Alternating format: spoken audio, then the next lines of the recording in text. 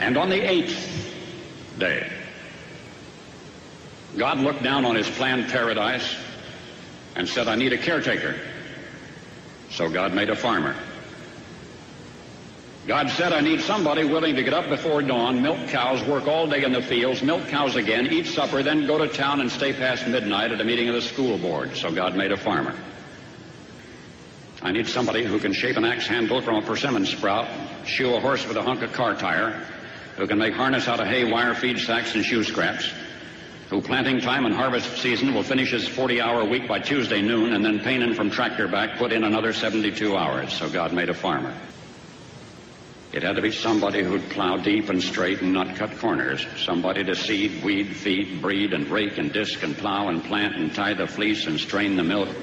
Somebody who'd bail a family together with the soft, strong bonds of sharing. Who would laugh and then sigh and then reply with smiling eyes when his son says that he wants to spend his life doing what Dad does. So God made a farmer.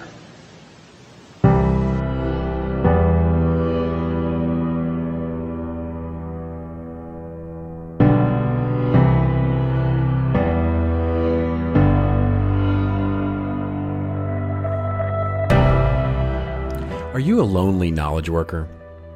Today it's no longer news that we're more connected than ever before. And of course by connected I mean tethered to our devices. Email, social media, WordPress, Excel, Microsoft Word, PowerPoint, Keynote. And as I listed those, one of them probably stood out to you. The one of them, or many of them, that you're tethered to. The interface to our lives. One of the most ironic things to me today is that in our work as marketers, so much of what we do as knowledge workers is to simply pass information back and forth to each other. We rarely get to pass true knowledge to each other. We spend our day passing simple blocks of information back and forth until it closes a communication loop of some kind. We open a loop of communication which requires information, so we pass the information on, or return it, to which it either then fully or partially closes the loop, or it might widen the loop or start a new loop. So much of our day is spent closing the loops of passing information back and forth. And this is historically the heart of us as knowledge workers. Our value contained in how much unique, specialized knowledge we contain, and spending our time sending small bits of it out, bit by bit, in order to demonstrate that value. But what this has done, tragically in some cases, has given us a fear of not only giving too much up, but to sidestep anything that feels difficult or that might be hard in personal interaction, lest it drain all the information we have or demonstrate to someone that we have none left. Bosses ask for email status reports instead of talking with people. We collaborate across Slack using emojis instead of sitting in a room laughing and enjoying pizza, or arguing and enjoying pizza, or being contemplative together and enjoying pizza, or just sitting and enjoying pizza. Now, it's easy to blame this on technology, this lack of human connection, and it seems like every month there's a new article and study about how the internet is making us stupid, or that technology is sucking the empathy out of us, or the dark side of social media. And in fact, you can find studies who say the opposite, who say that social media is actually giving us a better brain, or that it simply changes the brain. But there's something different. Increasingly, there's something more subtle, in business maybe elsewhere, but maybe worth paying more attention to. It's the loneliness of the knowledge worker. The loneliness of passing information. Not the technology, it's the information itself. In many cases, we feel like we're running low, or that we have, in fact, passed all the information we have. So, we start looking for another job, another company, another career, one that doesn't have all the information that we have, and we can start that passing of the information all over again. But maybe, just maybe, we can start to look at things a bit differently. We can know things, for sure. But can we also take the time to create new things, make the time to create new things? That's a career path, and if it's not, it's the one we need, where we create things continuously, constantly, stopping to rely on ourselves just to solely pass information bits along, where we create things and the well is filled rather than drained. Maybe that's where we can evolve. Wisdom, true wisdom, as Socrates said, the only true wisdom is in knowing that you know nothing. And that's the theme of our show today, loneliness and the knowledge worker, the wisdom of connecting to new work. And now it's time for me to pass on this little bit of information and get to creating something new. So if you're ready, let's roll.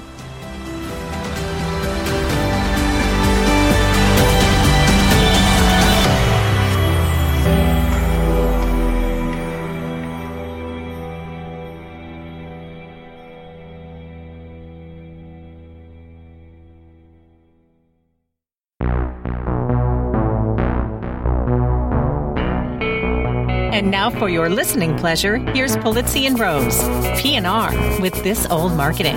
Take it away, boys.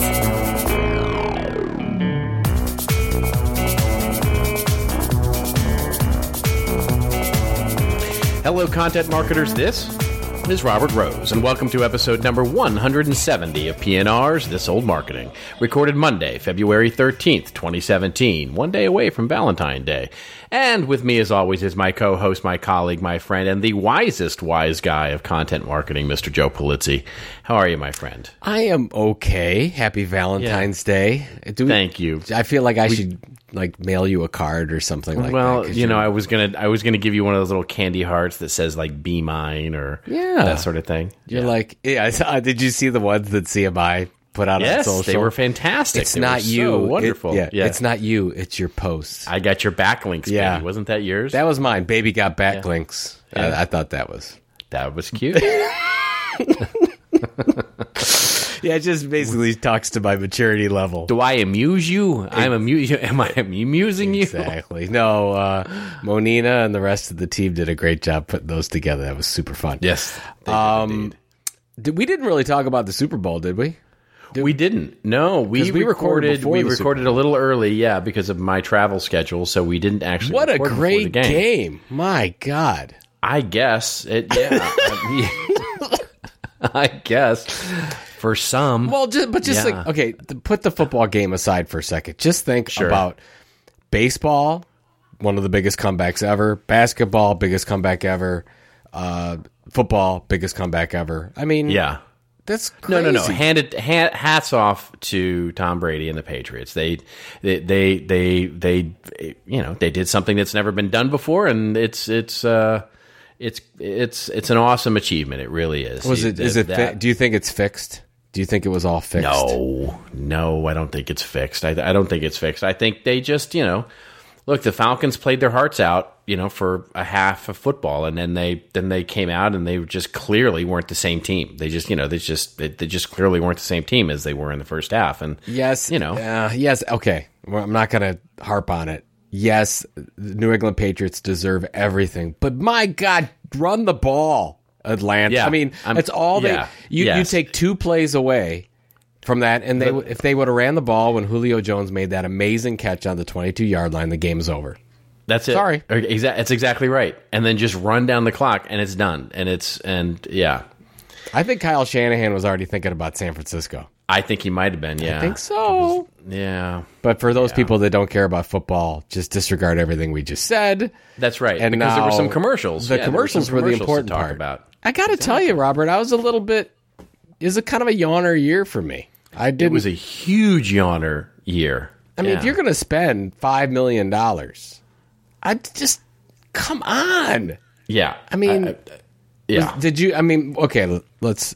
Were there a couple that you really liked? Yes, I made a quick list. Oh, I would love to hear your list. I have one in particular, list. And then another take on it. I have a quick list, and they go from sort of the ones that I thought were really, really just stupid to the one that there's one that I absolutely love. I actually went and watched it a couple more times. Proactively. That's how much I loved it. So the first one, I'll do just quickly, the Tom Brady one, maybe for the obvious reason, but I just thought it was dumb. The Epic, the one where they, do the camera 360 degrees around him, brushing his teeth and eating a pancake. Stupid. I thought the Bud Light one, the Friends Between Friends, where they sort of cut off the last word that they were saying to each other. I thought that one was really cute. I thought the Mercedes one, the Born to Be Wild from the Easy Rider with Peter Fonda and all of that. That was a huge missed opportunity. The Coen brothers directed that, and it was there was nothing there. It was just like there was such a great opportunity to do something special, and I thought it was just an ad. Yeah. The Skittles romance one, where she's catching the Skittles that are being thrown up by her boyfriend through the window. That one just got creepy and weird. It did get weird. Maybe they could have stopped it after the mom caught it, and that would have been it. And then they just kept. I'm like, oh, what? Yeah, right. That's anyway. The Kia one with Melissa McCarthy, the one where she's going off on all the eco tours. I thought that one was cute. The two that I thought were just amazing were the Buy soft drink ones. That's the one. That's my number one. The sideways prancing horse one? Is that the one or the one with No, the one with Christopher Walken and yeah, Justin the one with Timberlake. Christopher Walken is fantastic. But the sideways prancy horse one is classic. That's the one. That's the only one that I actually LOL'd on. I mean, that one was so funny. I'm sorry, but you put Justin Timberlake and Christopher Walken in a commercial. That's classic. That's all you need good, to do. That's good comedy right there. Yeah, exactly. No, I love the whole bye because you know what? I think that's great for their brand because a lot of people don't know it's bye. It's BAI, and it's like, what is it? BAI? Is it bye? I don't know. So anyway, I think Timberlake's actually an investor in that company too. So well, that would make sense. He's an investor in MySpace too. Yeah, or was. I just had a couple things because as you know, my newsletter last week was all about the Super Bowl. I just wanted to throw out these stats because I think they're so interesting to me. Yeah. So this year, the average cost is, I think you knew this, $5 million to place a 30-second commercial. And then, according to Heavy.com, which I love, the combined expense of creative promotion and media placement for each Super Bowl ad on average was $12 million. $12 million. Do you believe it? That's $400,000 per second if you're counting, which I was. And I just thought it was super interesting. And then of course I do my thing where I like to say, oh, well, you could have 24,000 blog posts created at a cost of $500 a piece, or you got 2,400 white papers created at $5,000 a piece, or you could run 25 full-scale customer events for the same price. You could buy a media company for $12 million. You could buy a niche media company and be the go-to resource for your industry for $12 million or less. Yeah. So I just, got to put it in perspective for these people. And I'm not saying it's bad because obviously here we're talking about buy. I mean, they seem to hit the mark there, but. Well, I think for a new brand like them, it's a great way to have a coming out party. And do something really memorable that I think you can build on, right? You can build on that. And, and we didn't get to my favorite, my favorite one, which I think is just fantastic. Not only because of the ad itself, but what it does build on is the Squarespace one, the John Malkovich one. Oh, yeah. Which was just so good because I mean, first of all, it's just hysterically funny, and then the at the end where they're basically their whole thing is about don't let your domain get away. I mean, just a wonderful thing for them to build on. Well, I liked about that is there's a call to action. I would imagine there's a number of people there that said, "I wonder if mine's taken." I wonder if my name is taken. It's exactly right. By the way, JoePolizzi.com is taken. Yes, well, so is RobertRose.com. So there's a jeweler, I guess, that has. What? My name. Yeah. You don't own RobertRose.com? No, of course not, dude. That's a very, first of all, it's a very common name, but second of all, the jeweler is actually relatively famous. Where is the jeweler? I think he's in New York, but it's a global brand. We're gonna, as it were. Wait a second. Robert Rose Jewelry is a global brand. That is correct. That is correct. I'm protesting. Okay. This is we're marching on Robert Rose Jewelers. They need to release RobertRose.com. They've been keeping it hostage. Yeah. Hostage. Hey, what are we going to do about this? I'm really upset. I'm upset now.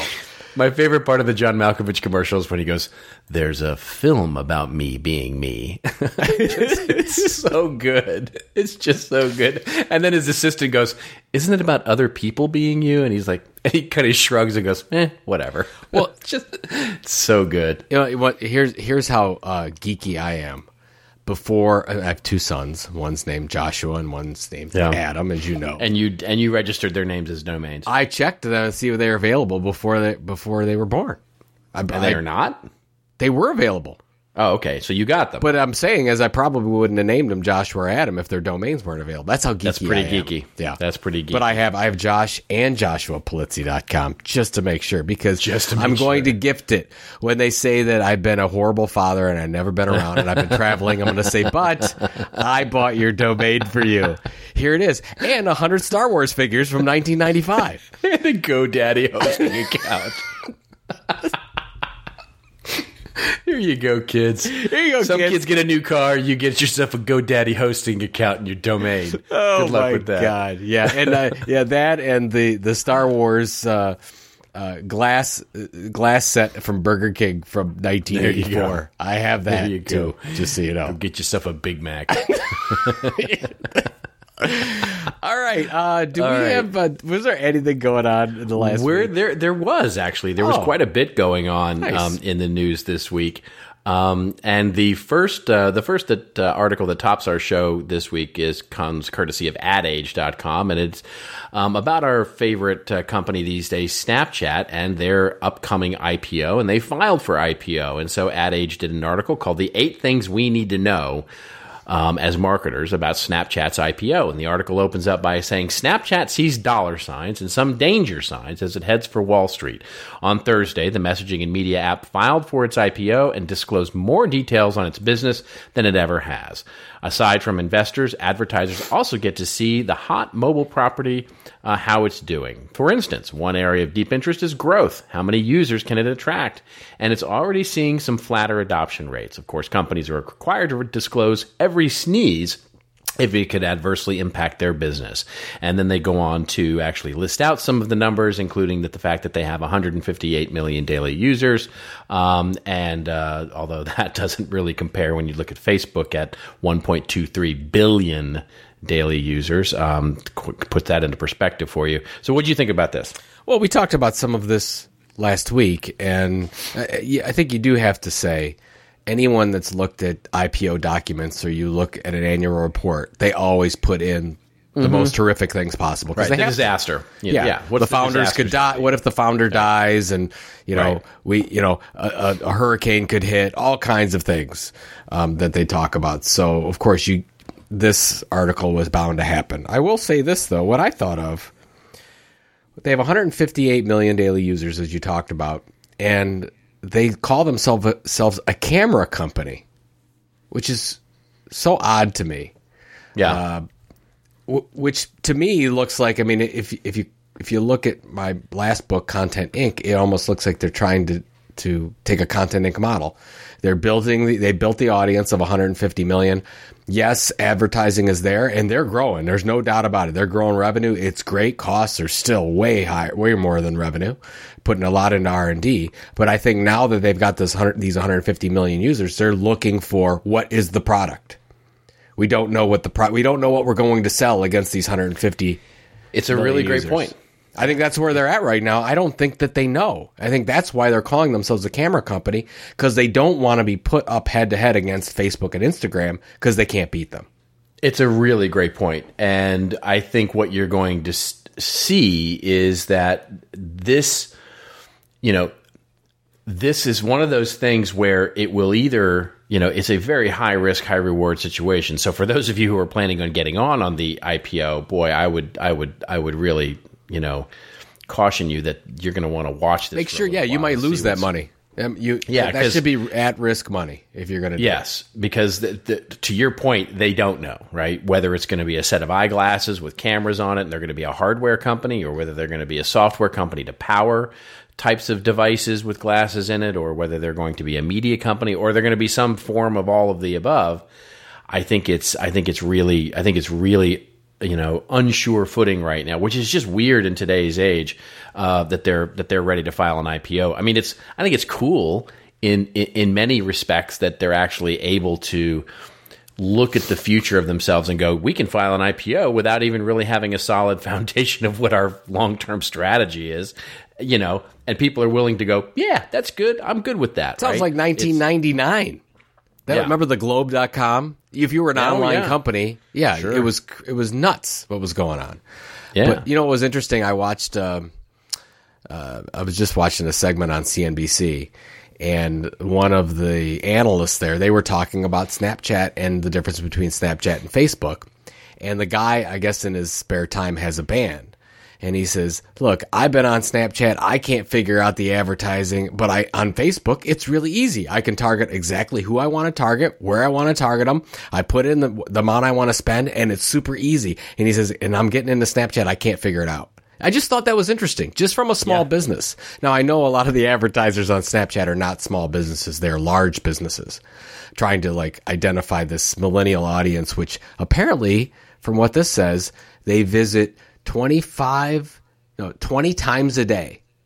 20 times a day, and they average a half hour there, and users older than 25 average 12 visits for 20 minutes a day. And users named Robert Rose and Joe Polizzi visit no times for no for no amount.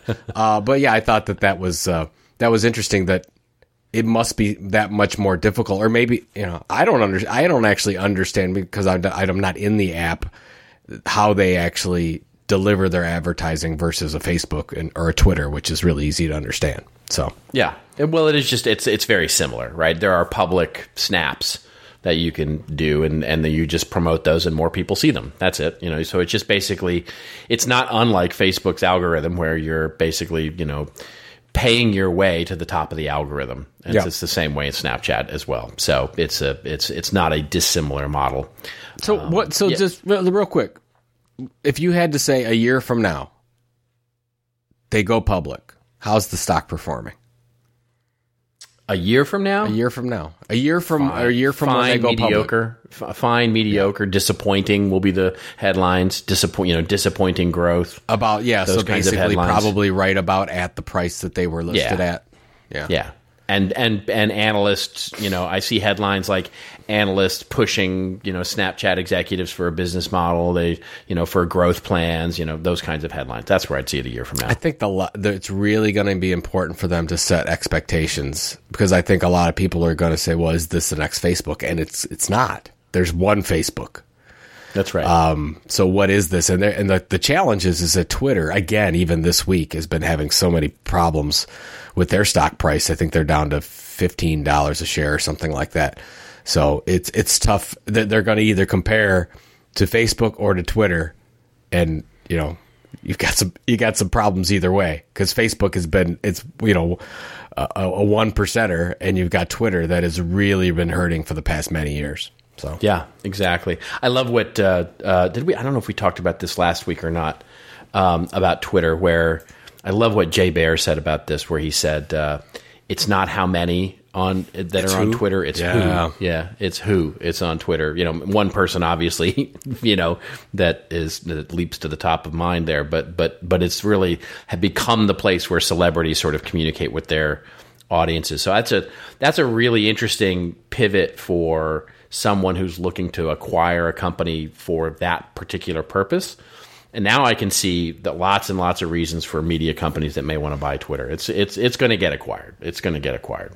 Well, and I think that what I've seen happen in the last few months, let's go back a year ago. Weren't you hearing that, you have to be on Snapchat? You have to be figuring, if you're targeting millennials, you absolutely have to. Don't hear that anymore. I'm hearing people say, that's true. You know what? If you're going to do it, go all in, make the choice, but you don't have to be there. I'm like that with any social channel. You don't have to be on any of them. But if you're going to commit to ones, go all in, commit to it, do what you got to do, but you don't have to be there. Yeah. So exactly. All right. Let's move on. Sure. Because we don't have to be there. So let's move on. We're done. I'm not doing it. I'm not doing it. So the one place that everybody felt like they also had to be was this little platform, this content platform called Medium. And by the way, big hat tip here to James Gardner. Thank you, James, for the wonderful story idea through the Twitter hashtag. This article comes courtesy of I have an interesting comment on this of how I got to the source of the story. But the source of the story that we're going to link to in the show notes is from TechCrunch.com. And the headline here is Medium to launch a subscription service within the next quarter. The article opens up by saying Medium CEO Ev Williams announced today at Upfront Summit, I thought that was an interesting place for this announcement, that his company will launch a consumer subscription product within the first version coming this quarter. This could help develop an additional revenue stream apart from advertisements. Finding a strong revenue source is critical. That just line makes me laugh every time I read it. It's like, yeah, duh. Okay, since Medium decided to lay off 50 staff, close its New York office, and announce a new direction last month.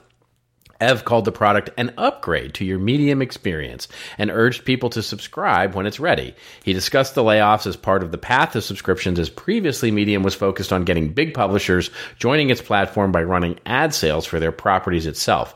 At the time of the layoffs, Ev wrote, "It's too soon to say exactly what this is going to look like regarding the new direction of the company. But now it seems it's coming into focus."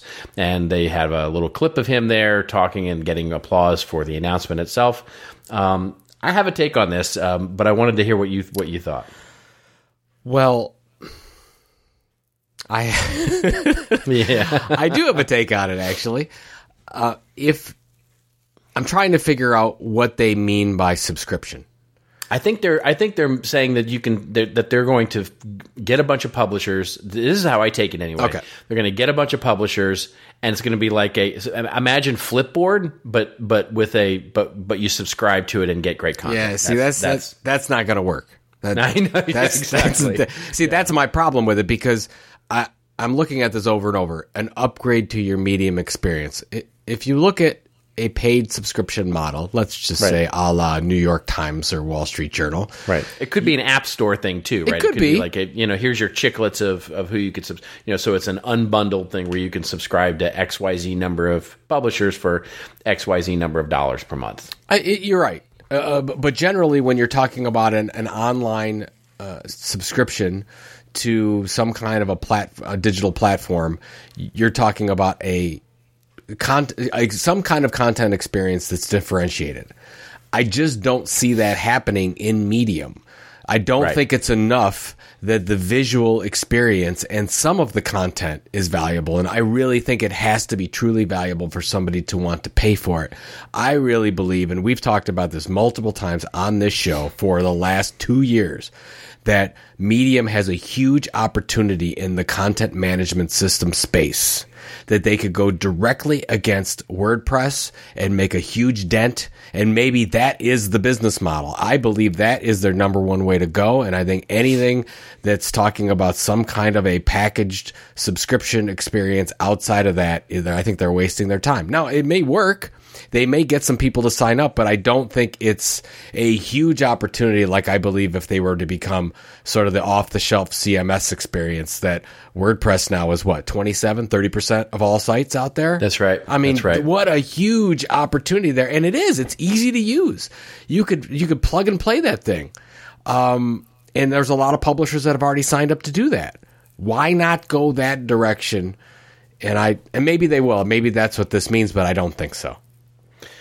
I think you're right. I think, and to me, this is putting the cart before the horse here. I think, again, if I'm understanding this correctly, I think I would have gone the way that you just recommended, and then use that ecosystem to surface the best, and then launch a product like this. Right? There's just no there right now. There's no reason for you to, they don't have I don't see them having. Maybe they've got secret deals all locked up, but I don't see them having the brands that would be able to drive interest in some sort of bundled experience of content to say, okay, here's where you can get your, this magazine, and this magazine, and it's all bundled together under one subscription and one price point, and they become sort of the, Airbnb of digital content, right? Where there's one service provider and you pay them, and then basically, a network, access and that's what they're doing, right? They're trying to create a quasi network, and they have these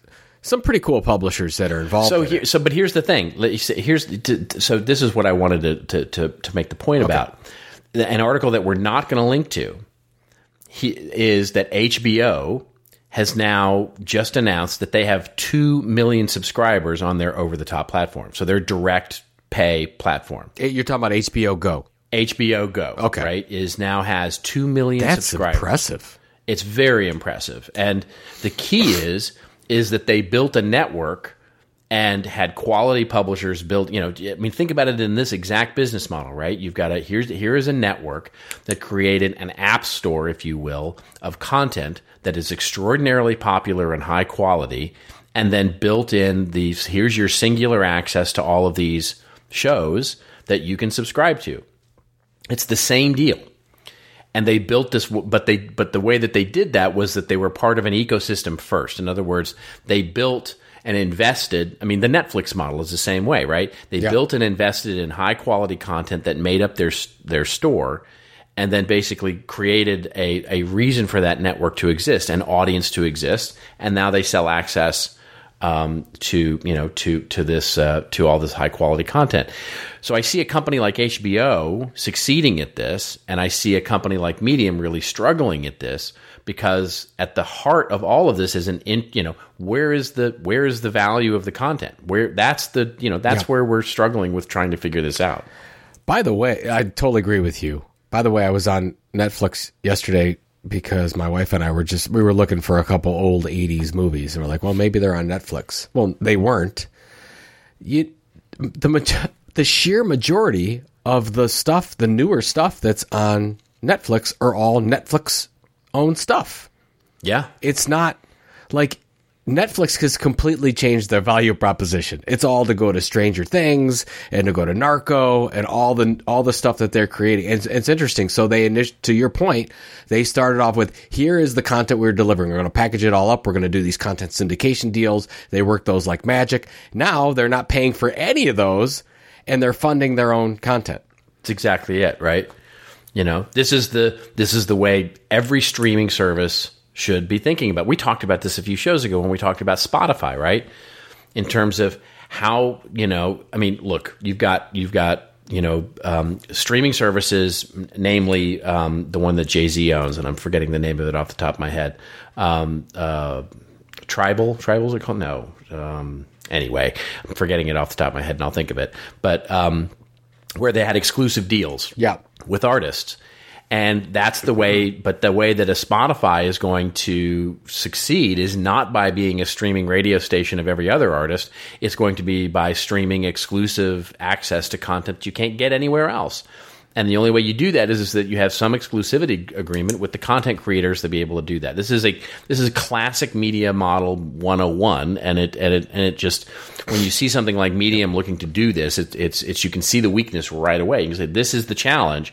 So if they can solve that, maybe this new subscription model makes sense. But I don't see them solving that. Which is, I totally agree with you. I think they got major problems, which is exactly the reason we've been hearing all these things that are going on about Apple creating which is why Apple's going to buy Disney. Well, you went a long way for that one, but I was waiting. Yeah. It's going to happen. It's just a matter of time. Yeah, they just don't know it yet. Okay. Yeah, it's good. It's good that you have dreams. What's Apple going to do? They're gonna buy something. Wouldn't you go out there and buy the best? Disney. It's not going to be Disney. Why not? They go right to the content. No. They'll go right to the content creators themselves. They can do what Netflix did if they felt like it. And but that's been done. That's been done. You know what hasn't been done? What hasn't been done, Joe? Tell me what hasn't been done. Do you know the brands that Disney has that they could? I know, they're so great. They're so wonderful. Yes, I know. And they won't cost them that much money. It's okay. Shh. It's okay, baby. It's all right. It's okay. Just. All right. Do we have a? Okay. So basically, all in all, we believe that media is barking up the wrong tree with that is correct. Model. And here's the other thing that I'll just a little. Yes, they should. Here's one footnote that I'll add to this story, which is, I mentioned at the top that big hat tip here to James Gardner, who sent this over. He actually linked us over to the Contently article, which was Contently's roundup post saying, giving a quick opinion on an article that came from eContent. Then I went over to the eContent post and read that, which itself was a roundup post, which was linking over to the TechCrunch article. So this is the world of content we live in now, where we read the thing that links to the thing that links to a thing that links to the original thing, right? So this is where we are. So thank you for finding the original. You've done the work for our listeners. Thank you so much. That's what I try and do. Do we have a sponsor to talk about? We absolutely do this week, and we have to mention, and I've been told, we specifically need to mention some of our wonderful events coming up for Content Marketing Institute, specifically on February 22nd. Is that right? Content Tech, February 22nd. It is a free event. It is all about content marketing technology. It's all in a day. you have to go there and go to contentmarketinginstitute.com/events to sign up. You'll see the lineup. It is incredible.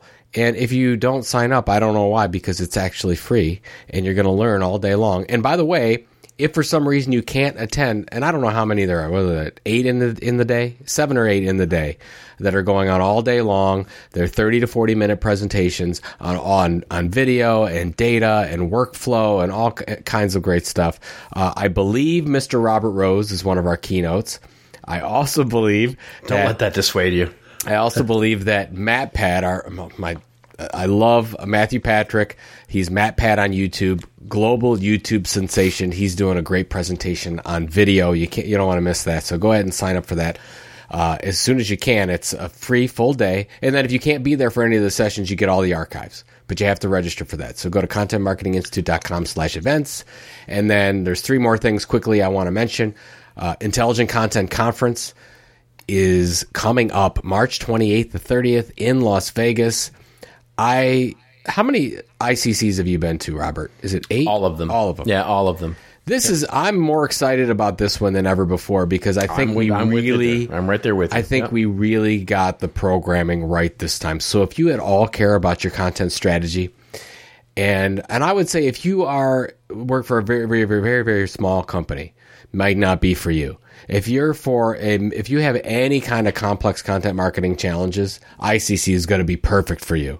So you're going to want to come be there March 28th to 30th.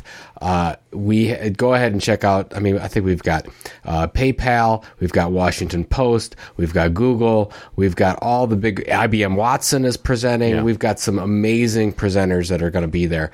So it's incredible. You want to sign up for that, and then we have the big show, Content Marketing World, September 5th through 8th. That's in Cleveland, Ohio. You're going to want to make sure you put that on your calendar. Sign up now for best pricing. And the last thing is our spring semester enrollment for Content Marketing Institute University is opening up March 1st. And you can go to contentmarketinguniversity.com right now, and you can be notified when that opens. It's only open from March for the first day of March to the last day of March. That's it. And then we close it down until summer. So you want to make sure if you want in for our brand new curriculum that somebody put together. Boy, you work hard. You work a lot harder than I do. Whoever worked this deal out, thank you.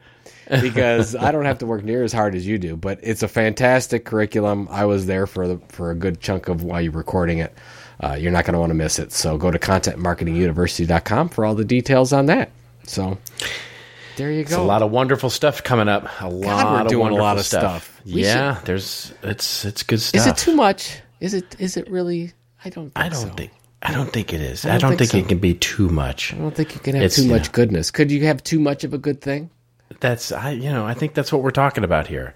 We're talking about that. Well, speaking of good things, and speaking of things that we hate, well, now it's time for our rants and raves section. Your favorite part of the show, folks. It's our rants and raves section of the show where Joe and I go off on a little bit of a rant or a little bit of a rave over something that makes us feel not so lonely in the world, like we've got really good stuff into our careers, or something that, quite frankly, makes us want to bang our head against the wall. And this week, I have this old market. Yeah, it's about time. First, I know. I had 2 in a row. I thought I was going to pass out. So mine quickly here. I need to preface this by saying, and big asterisk here, this is not political. I am not trying to make a political statement here. But this article is too important and too interesting not to share. So I don't know if it's a rant or a rave. It's commentary, certainly.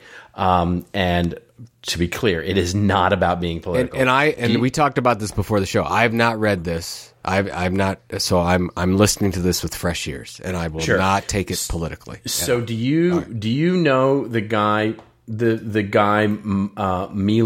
Yiannopoulos? I do not know him personally. Oh, well, I know, but you know who he is. I know who he is, yes. Okay. So for those of you who don't know, he is best described as one of the alt-right speakers, thought leaders, editors, of a publication and goes around speaking at colleges, et cetera. And the latest news on him was when he went to Berkeley and was going to speak at Berkeley University, the University of California at Berkeley. And basically there was a huge protest against what he was going to talk about because many people find what he talks about, subversive and racist and all of the rest of it. And again, not to get into the details of that because this is not about that. But the article that I'll link to in the show notes here comes from a guy by the name of Ryan Holiday. And the article's in theobserver.com. And it's basically the headline of the article is, I helped create the Milo trolling playbook and you should stop playing into it. And as I read this article, it basically describes how this guy actually was the marketing guy for a blogger named Tucker Max. Did you know Tucker Max, the blogger? No, I don't. Okay, so another very similarly, not similar sort of ideas, but similarly controversial. And he goes on to basically dissect his entire marketing strategy of how they made this guy into a best-selling author and speaker. Millions of dollars in book sales, et cetera, et cetera. And, they did stuff, and there was truly trolling marketing. I mean, where they did stuff like, they placed ads for the book and then vandalize their own ads. Or they would they would put in ads, controversial ads around a city that he was going to go speak in. And then they would put together a phone campaign of their own making to go basically protest the ads. So basically creating controversy about this whole thing. And he writes this whole playbook of how he did this.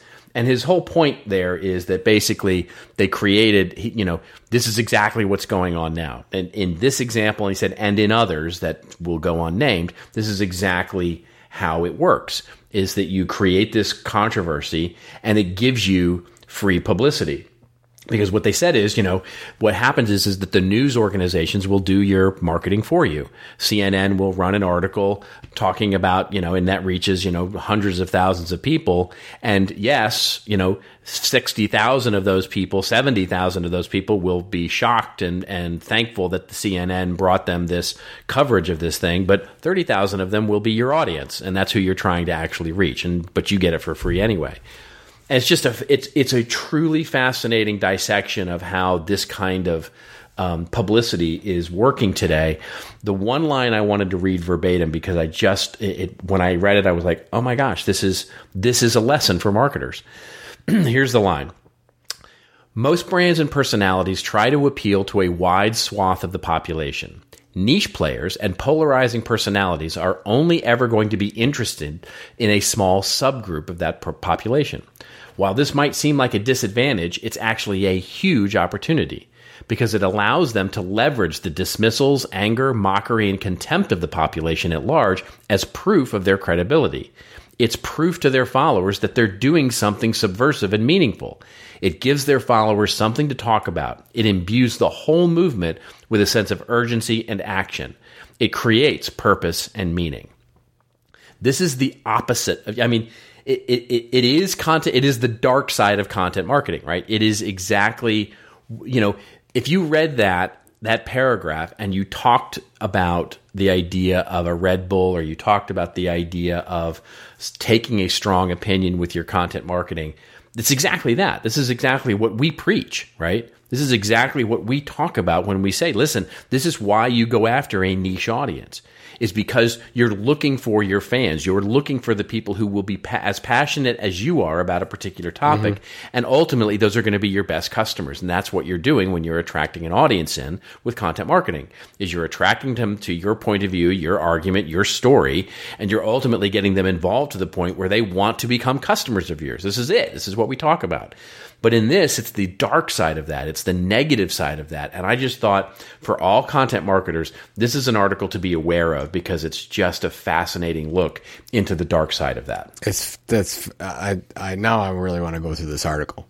I definitely have to go through this. It's crazy some of that. But you're right. Yeah. You're right. I mean, to focus on the underserved portions of the audience. Make them underdogs. That's exactly what he says. It's the way to do it. Yes, you're right. It wasn't political at all. Yeah. Good. You did a good. It's hopefully people will take it for what it is, but I think the learning is. You're right. The learning is in the strategy, not what is the content. It's just in the strategy. It's just a very, very insightful piece. Absolutely. No, thank you for sharing that. I'm going to go through that later. I really found that interesting. Mine is very light compared to yours. I just have a very quick rave/commentary. This comes from Publishing Executive magazine, media property, and it's called How to Develop Newsletters That Readers Actually Want. And I'll put this in the show notes. I just kind of want to go through these findings from the New York Times and why you and I talk about the importance of building a subscribership and how when you have a subscriber, how their behavior changes and differs, and what they do differently in the business is what we're talking about from a profitability standpoint. That's content marketing. And I want to read this one paragraph. So it says, improving relevancy by offering readers more options is a tried and tested tool for reducing churn, increasing open rates, and acquiring subscribers. The New York Times was one of the first out of the blocks with a diversified newsletter strategy. Late last year, when it had a portfolio of 50 newsletters, that's 50, a lot of people don't know that. Wow. They have 50 different e-newsletters. It was reporting that website visitors, you'll love this, were twice as likely to become paying subscribers if they signed up for a newsletter first. I just wanted to put that out there. That's amazing. Yeah. Because when you and I talk to a lot of enterprises and we talk about email and we talk about the importance of driving consistent readership, this is the next step to that. The next step is, what do they do differently? And a lot of the companies you and I work with, they don't sort of go down the rabbit hole and search for what is the behavior change. And I love that the New York Times has this data, because it's one of those proof points that you and I can put in front of our clients and say, look, these are the types of things that you can see. So if somebody does subscribe to your e-newsletter, what do they do differently? Like for us at CMI, and you and I have used this I know you used it at Masterclass, and I use it all the time, talking about, we know that somebody that signs up for a Content Marketing Institute newsletter and then starts to subscribe to other things like our webinars, like Chief Content Officer Magazine, they are way more likely to then pay to go to a Content Marketing World or Intelligent Content Conference. So what we do is, our first thing is, let's get them as a subscriber. Let's not try to sell them anything to start with. Let's get them engaging in our content and have them subscribe.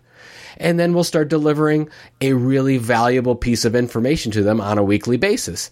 And then we start to put offers in front of them that we feel are relevant depending on their subscription patterns.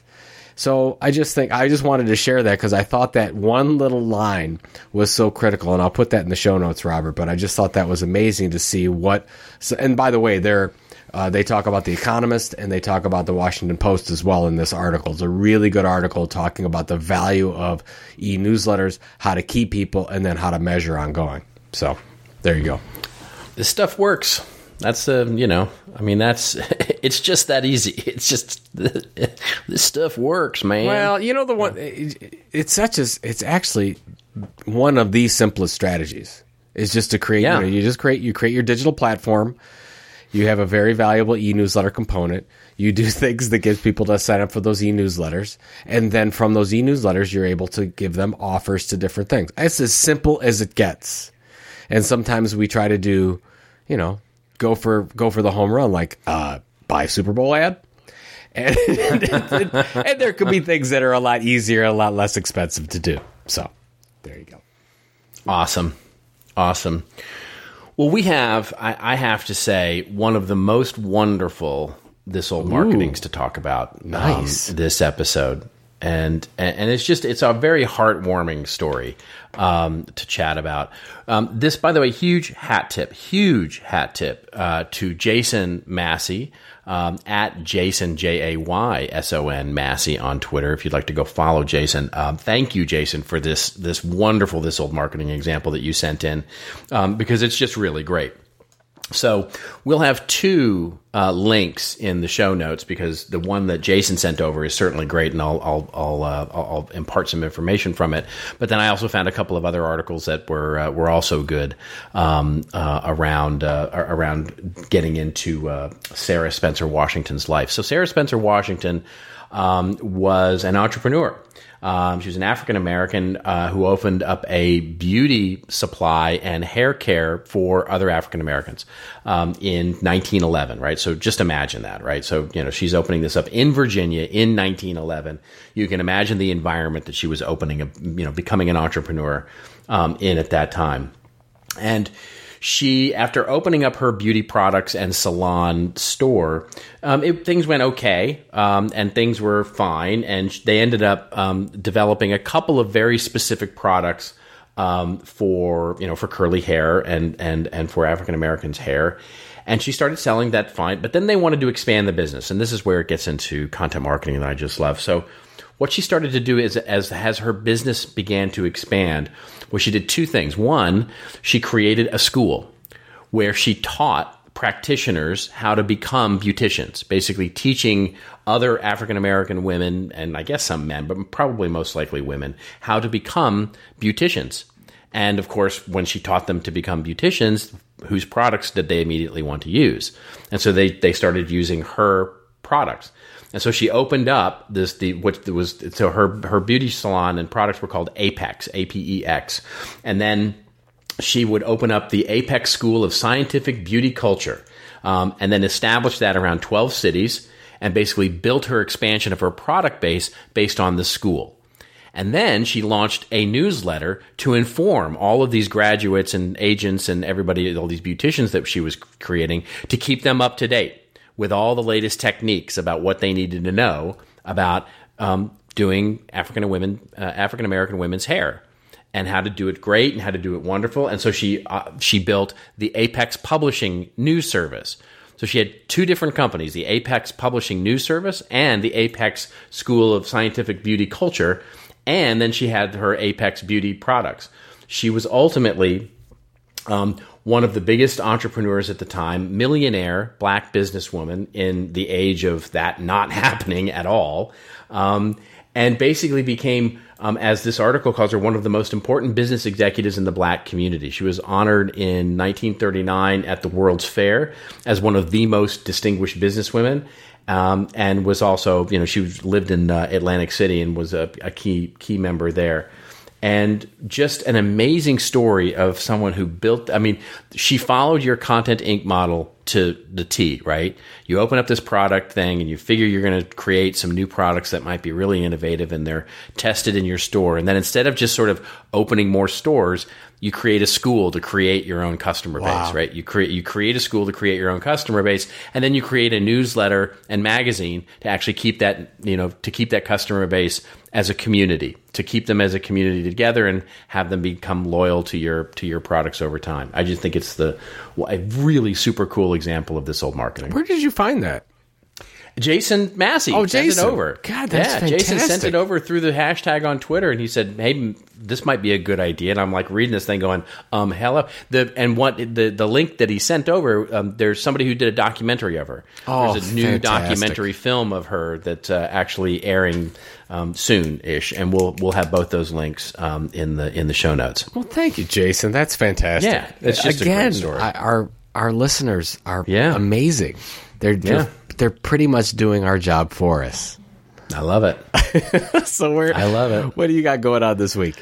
This week I'm home. I am writing on the book. I'm heads down writing on the book and doing some other writing and some content creation, and then getting ready for travel next week. So, but yeah, this week is all heads down writing. How about you? I'm waiting for you to write some of your book so I can start to do some things too.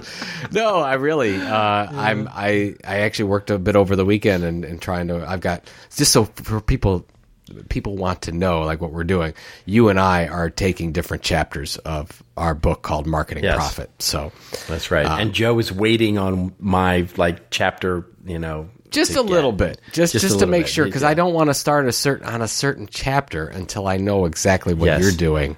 Exactly. That's how collaboration works, and that's why you're my male Valentine. He nags you through text messages. He's like, "Have you done your chapter yet? Have you done your chapter yet? Have you done your chapter?" Yeah, you get those text messages. It's like, I'm working on it. If you'd respond to me, you don't respond. You just ignore them. I feel it is Valentine's Day. Maybe you could get back to me. That is true. That is true. I love you. Okay. All right. All right, ladies and gentlemen, this is for Joe, his text messages, and for me. We are all signing off. And if you like this episode, number 170, won't you leave us a kind review on iTunes? We would sure love that, and we would love to thank you for it personally. And if you haven't done it yet, we hope you'll also consider subscribing. iTunes, Stitcher.com, your favorite podcatcher, whatever you like. Do all of that. Also, let us know, won't you, story ideas, whether you left a review, all that stuff. Hashtag us up, This Old Marketing on the Twitter. We'd love to thank you personally for that as well. And of course, you can always send email at thisoldmarketing@contentinstitute.com. And all the links we talked about today will be available in the show notes that are available on the show as we will publish on Monday night. And of course, in the show posts in all its replete, full Technicolor glory on thisoldmarketing.com on Saturdays. Until next week, everybody, remember, it's your story to tell. Tell it well. See you next week on This Old Marketing.